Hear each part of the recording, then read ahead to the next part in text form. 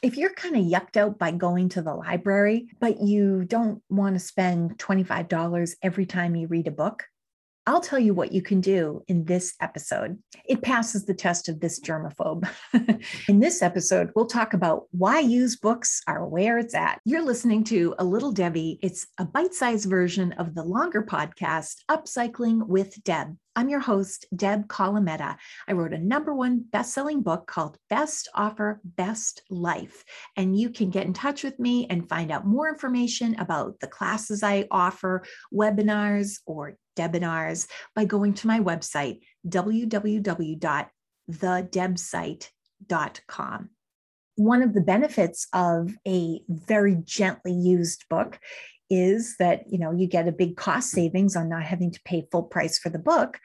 But another advantage besides just paying less, if you don't like the book, you're not invested in it $20, $25 if you don't like it. So you have more freedom in actually putting it down or passing it along to a friend or donating it forward. Especially with a used book, I can just pass it forward to a friend. That's called pass along readership.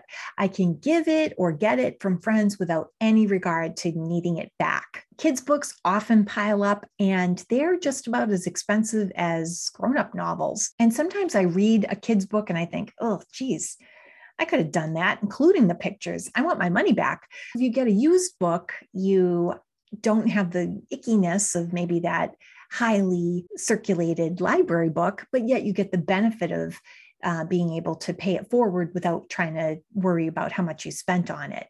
Plus, it keeps it out of a landfill. If you get your books from a friend, your used books, it's pre-screened, so there's a better chance that you'll like it.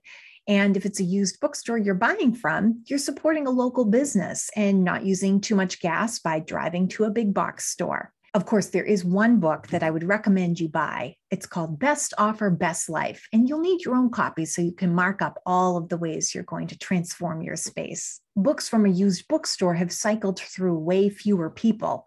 So if you're thinking about germs and you're trying to be germ conscious, that's one way to own the book, to read in your hands, but not have to worry about the amount of money you spend on it, and also the germ factor in a pandemic. Of course, I have a whole podcast episode on how to take advantage of free audiobooks through your local library. So I hope you'll listen to that as well. Also, in that episode about the free library app and how to use it to get free audiobooks, at the time I recorded that, I hadn't fully been utilizing the free Kindle services through our local library. So that's another way if you're trying to get access to some books for free and you don't want to go to the library or can't because the hours are reduced with the pandemic and whatnot. That's another great way to get free digital copies of books. And you can read those on your Kindle or your e-reader. And that's another great way to increase your reading. Another benefit of used books is that your kids can see you reading an actual book. And that's really important when they're learning to read or trying to be inspired to read.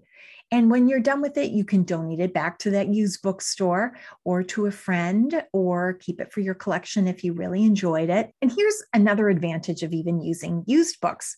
Have you ever thought of giving away a book at the beginning of a meeting as a prize? Or give it away to friends on Facebook, offer local delivery and spread some cheer. Stick it in your friend's mailbox and brighten their day if they're looking for a free book.